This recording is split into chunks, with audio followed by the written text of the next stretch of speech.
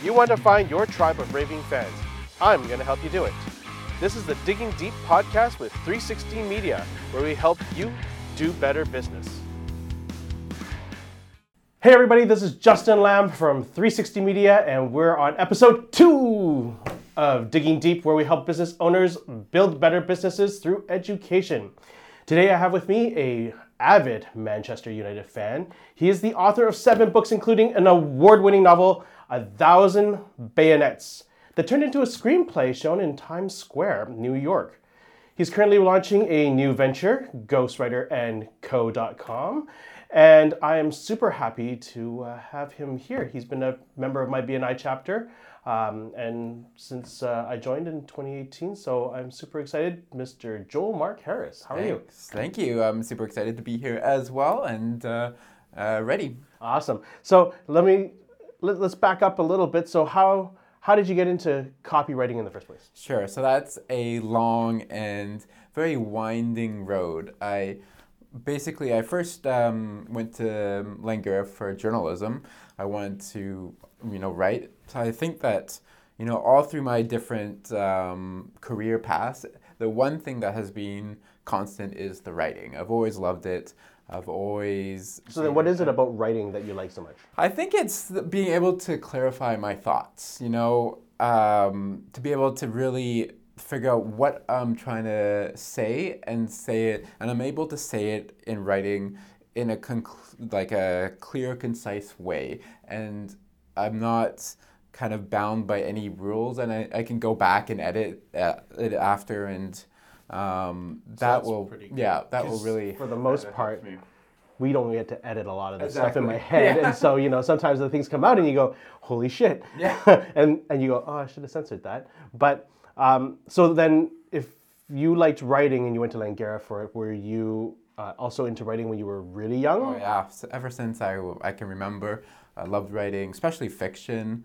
But I love news, and I love the way that it's portrayed in the media, and I love the newspapers. It's a kind of dying profession right now, but it was something I was always fascinated as a kid. Okay, and so what was life like as a kid? I mean, writing isn't really a generally accepted kind of hobby as you were a kid. So were you picked on? What was it? I mean, I had two different sets of friends. I had definitely my writer friends, my more geeky friends, if you will. But I was also a bit of a jock because I love sports. I was fairly good at soccer, and so I really were able to navigate the two types of people, if you will. Mm-hmm.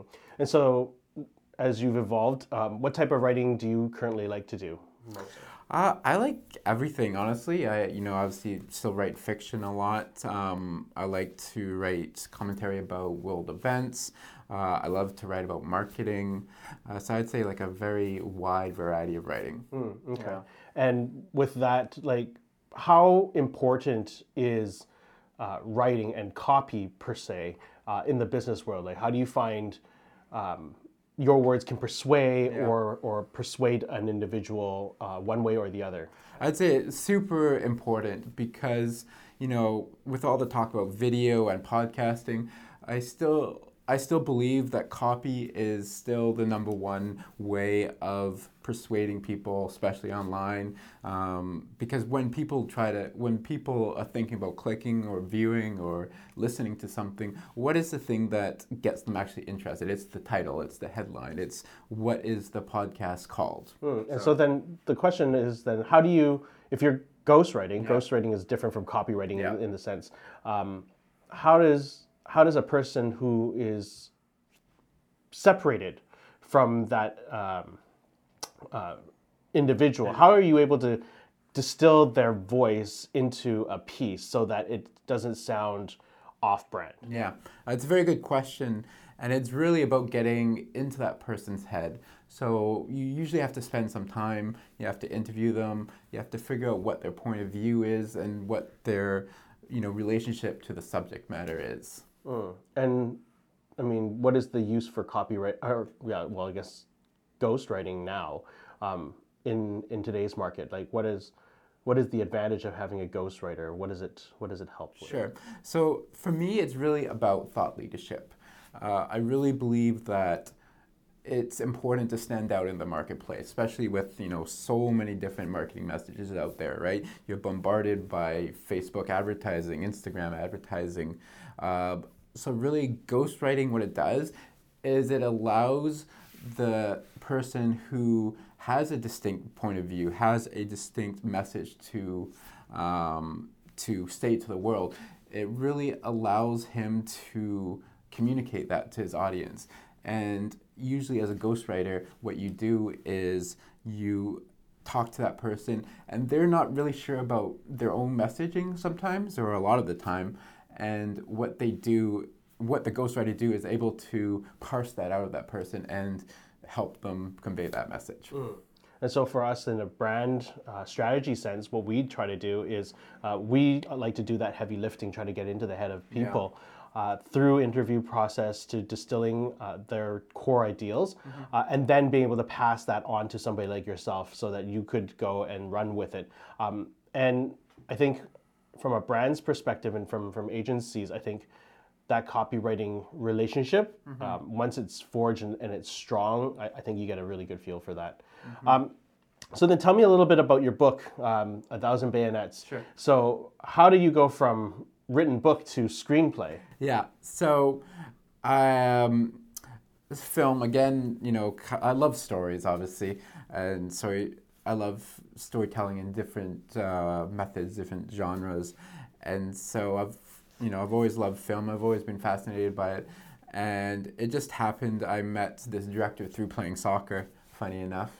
And he was super interested, and he needed a story that he wanted to tell, and I told him about, I'm a published author and this is my story, and he was really interested in it, and so we together crafted the screenplay. I did the writing, and he kind of he had some feedback about it, and because what I wrote was very novel, so it'd be the writer would the character would say everything out loud. And what he taught me is it's really about the looks, right? It's about the visuals, about making things visually appealing, and you don't have to explain I feel sad. Right, so you're inferring it. I mean, yeah, exactly. Okay, cool. Yeah. And so, how does it get from that screenplay onto the New York? Was it in a theater, or was it just out in the square? How did that work? They built bleachers in summertime, and so they had big red ones that are already there. I think so. I think they brought some out, and they just had a big screen out there, and so it was pretty cool. It was really, really great experience, because people, there's thousands of people walking by, and a lot of them stopped and would watch, and some of them would continue, some of them would watch the entire thing. So it was great. Well, that's pretty cool. Yeah. And so that novel in itself is on Amazon, right? And are all 7 of your books are on Amazon? Okay, so go to Amazon.com if you want to find out a little bit more about that. So Ghostwriter & Co. And that's your company. It's ghostwritersandco.com. Tell me a little bit about that. Sure. So it really comes out of, again, that thought leadership. I wanted to be able to provide a unique way of marketing, because ultimately it's a marketing tool for businesses. That's my background, and that's the people I specialize in helping, and so it's a way for them to really get that message out there and really do it in a very concise way. Because the people who I generally help are super busy, entrepreneurs, business people, and they want to write a book, or they want to get their message out through blogging and through various various writing, and so they basically hire me to tell that message, and I'm able to spread that across various platforms. Amazing. And so for those people listening and for people watching, one of the things as a content creator that we run into is producing a mass amount of content. And if you've noticed, I litter the internet with that stuff. Between this podcast that's just starting, some of our videos, Instagram TV, and of course, when you're super busy and you have all this material, sometimes curating that material is really difficult. But having that available and condensed down, then passed on to somebody like you, who gets to see, hear, and maybe be incepted with my voice, and however sexy it is, that they're going to be able to help me distill all that down into a book. So stay tuned, because eventually a book is going to come your way, and hopefully I'm going to bring value to some of you guys. And if you're getting value out of this podcast, please follow, subscribe. It helps. Leave comments. Love to find more ways to introduce new content to people. So tell me a little bit about maybe. Do you have any tips on, say, a person who may be listening? How do you quickly improve your writing? If they say not ready to find a ghostwriter and or get copywriting done, what's a quick way for a person to kind of adapt that? Yeah, sure. So there's unfortunately no magic bullet. I wish there was. I wish I could just snap my fingers and tell people this is the way. But it's really about reading the people that you find most inspiring. For me, Ryan Holiday is one of those people. So subscribe to their email list, right? Read the books, read the blogs, and then just kind of try and emulate them as much as possible. And then once you master that, you can find your own voice. And so kind of use what you've learned there and make it your own. And so how does an app like Grammarly affect you? Yeah. Is it worth it? Is it useful? Oh, yes, definitely. I mean, it's such a time saver. I definitely recommend it to everybody. The worst editors is yourself, right? Because you always miss your own mistakes. You always, bypass those simple spelling, grammar mistakes. So Grammarly really helps you with that. I would always encourage people to get other people to look at your work, because everyone has blind spots and it's so easy just to miss those things. So definitely get a proofreader, get somebody to look it over before publishing. Grammarly sucks on my phone, because every time I try to type in a word, it changes the word completely and it can't. And it doesn't have a way for me to just bypass the word, like names. Oh. Well, you can program it, right, to automatically. I don't have time to program it. God damn. Just want it to work. At least on the Apple keyboard, it'll show the word that I want and just forget it. Just keep going. Grammarly, type the word, doesn't have a way for me to bypass it. So if it's a common word that you use all the time, just go into the back end and say ignore all. Quick tip. There you go.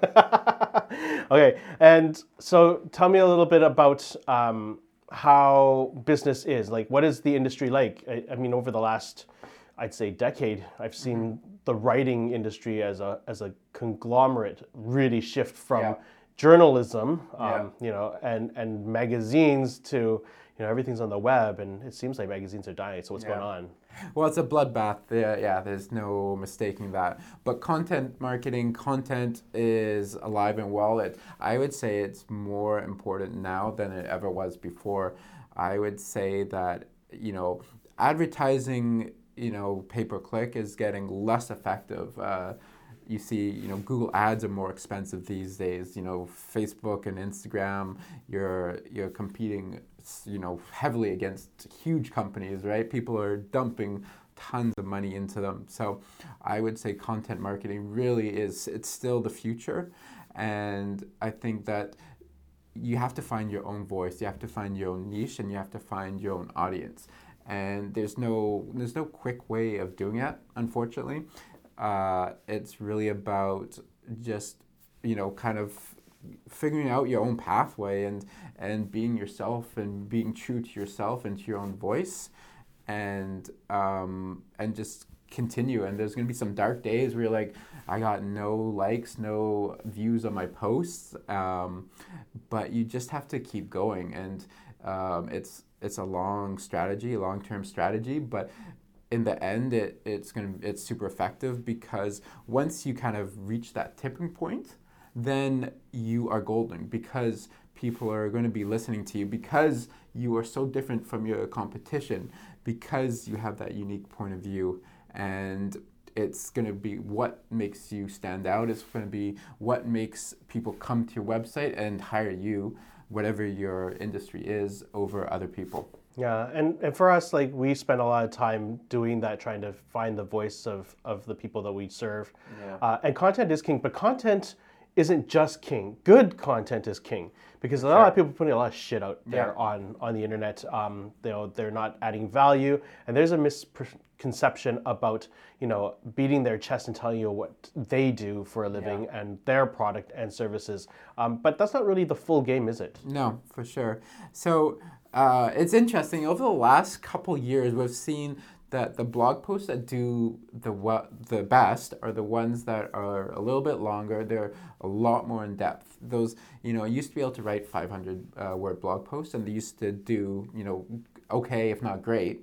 Now you find that 500 word blog posts, they don't even make a dent. So the sweet spot seems to be for Google is about 1,000 to 1,200. But you're seeing longer blog posts, even up to 10,000 words, which takes a huge amount of resources, a huge amount of writing. But those really are the blog posts that are going to stay around. But that stuff changes all the time. Like, today it's 10,000, next week it could be 500 again, because Google likes to dick with you like that. Yeah, they do, but it all comes down to what you were saying earlier about value. Are you creating value for your customer, right?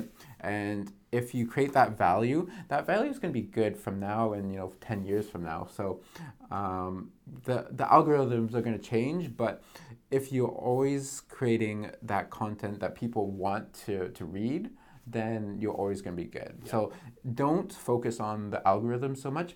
Focus on your customers, and you can never lose with that strategy. Yeah, I totally think that's the case. And I think a lot of people have this false perception that as long as they're putting out content, that it's going to turn itself over, and they're so short term about it, and they're posting online, and they're not getting traction, and they're wondering what the heck happens. Yeah. But they forget that part of that game isn't the immediate response, it's the long tail. It's the searchability. And for us, when we're helping clients putting out content all the time, in different ways, different mediums, whether it's through video, through transcribed audio, through blog posts, whatever it is that we're helping our clients do, the curation of content is really geared so that when a person types in a subject or a term that they're looking for, that it's embedded in your stuff. And I think a lot of people, kind of get stuck with content and or paralyzed because of how much work goes into the writing of, right? For sure. So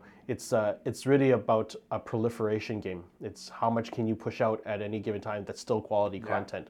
And so for Ghostwriters & Co., are you solely focused on, say, just book writing and like maybe lead gen articles, or are you open to doing copywriting for blogs? For sure, yeah. It's more about the client. So who we help the most, who we specialize in helping the most, is that business, is that entrepreneur who just doesn't have time to create that content, but who has great ideas and maybe needs a little help in formulating them, but who really wants to be that thought leader in that industry.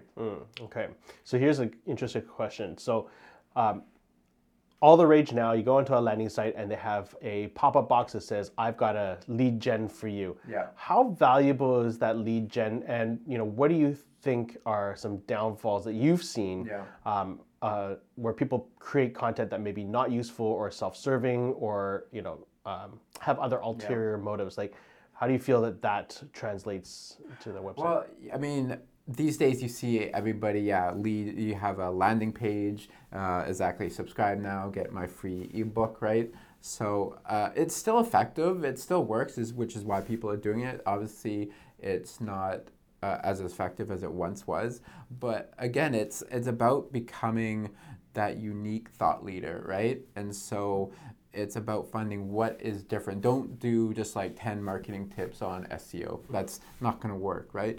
Really figure out who your audience is and what makes you different and unique. Now you mentioned ebooks. So now, with Kindle, Audible, and all these things coming into play, how valuable is it for a person to be published via ebook or via traditional methods? Like, is there a difference? What are some things that people might want to consider or look out for? I think there's definitely different in perception, right? So a more traditional author has that authority, and that's important, especially if you're looking at getting on the TED stage, if you're looking for more speaking engagements. For solopreneurs, it's definitely helpful. In terms of lead gen, it doesn't really matter. I think people these days, they're savvy enough to know that the book quality doesn't really matter. Indie authors ebooks, they used to have this stigma that it's just it's not up to par. It's not as good as a real traditional book. But I think nowadays people don't really see a difference. There's not much advantages apart from what I just mentioned in terms of, are you traditionally published or are you self-published through Amazon? There's some very high quality ebooks out there. And so how about the financial outlay? Yeah. Like, is it how much, and because I don't really know, it's not my world, and you've published books, how much of a financial outlay do you have to put into a published book, and how do you get picked up by a publisher? Yeah, so a traditional publisher, they would take on all the risk and all the cost, right? So they would do the editing, they would do the graphics for you, they would do all the distribution, the marketing, right? And you would take just a small percentage, sometimes 1 or 2% of the entire book, right? With ebooks, with self-publishing, you are basically taking on all the risks. So you have to create the cover, you have to do all the marketing for you. And so I would say that, but of course on the flip side, you also get about 70% of the revenue, right? So it's, I guess, about risk and reward. Traditional publishing obviously takes a lot longer. You have to jump through a lot more hoops.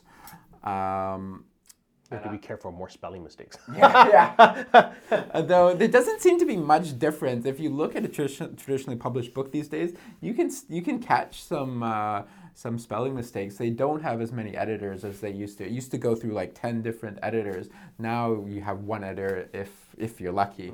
And so let's back up a little bit. So self-publishing books, you mentioned getting it on Amazon. Is that a hard process? How do you get it up there? No, super easy. Super easy. It's a matter of just uploading, and then click, you're done. It takes maybe 10 minutes, 5 minutes, at the most. And is there an ideal length, an ideal price point that people get? Or? So 99 cents is popular for ebook, $4.99 for sometimes, and then about 15, $20 for an actual hard copy. But what people are actually doing now, they've been doing it for a couple of years now, but they've been pricing the book actually a little bit more expensive, but then giving them additional resources videos. So people will be $30, $40, even $50, and then you'd get a free course or a free video series with your purchase. Yeah, that's an interesting method. Yeah. Okay, cool. I like to try to summarize a bunch of things, but thank you so much for being part of it. I think for anybody who is publishing or thinking of publishing or trying to figure out their content engine, I think that we found some real value there. What I want to leave people with is, what is a favorite resource to you? It could be anything. Sure. But what is a favorite resource that you like to go to? Sure. Probably one of my favorite websites is Copyblogger, because they have a little bit of everything on there. They have I think something crazy 4,000 articles about SEO, about copywriting, about publishing, the whole gambit. If you're interested in writing, I would start there. They have free training, that's just anything, So that's definitely a great resource. I think that has everything, actually. Awesome. So for those of you who have lots of time on your hand and willing to write, willing to read, and not do the work that you need to be doing to turn a profit, go to Copyblogger, because apparently that's a good resource. Yeah. But for those of you guys who are on your lunch break, want to kind of check it out, that's a good resource for you. Thank you, buddy. Thank you so much for right. coming. I really appreciate it. Yeah. Stay tuned because the next episode we're going to be meeting a really interesting entrepreneur as well. But thank you so much for watching, and thank you so much. If you found value, please follow, subscribe, find us on Spotify if you are finding this on YouTube. And I appreciate your time, and I hope we're bringing you value. Have a great day.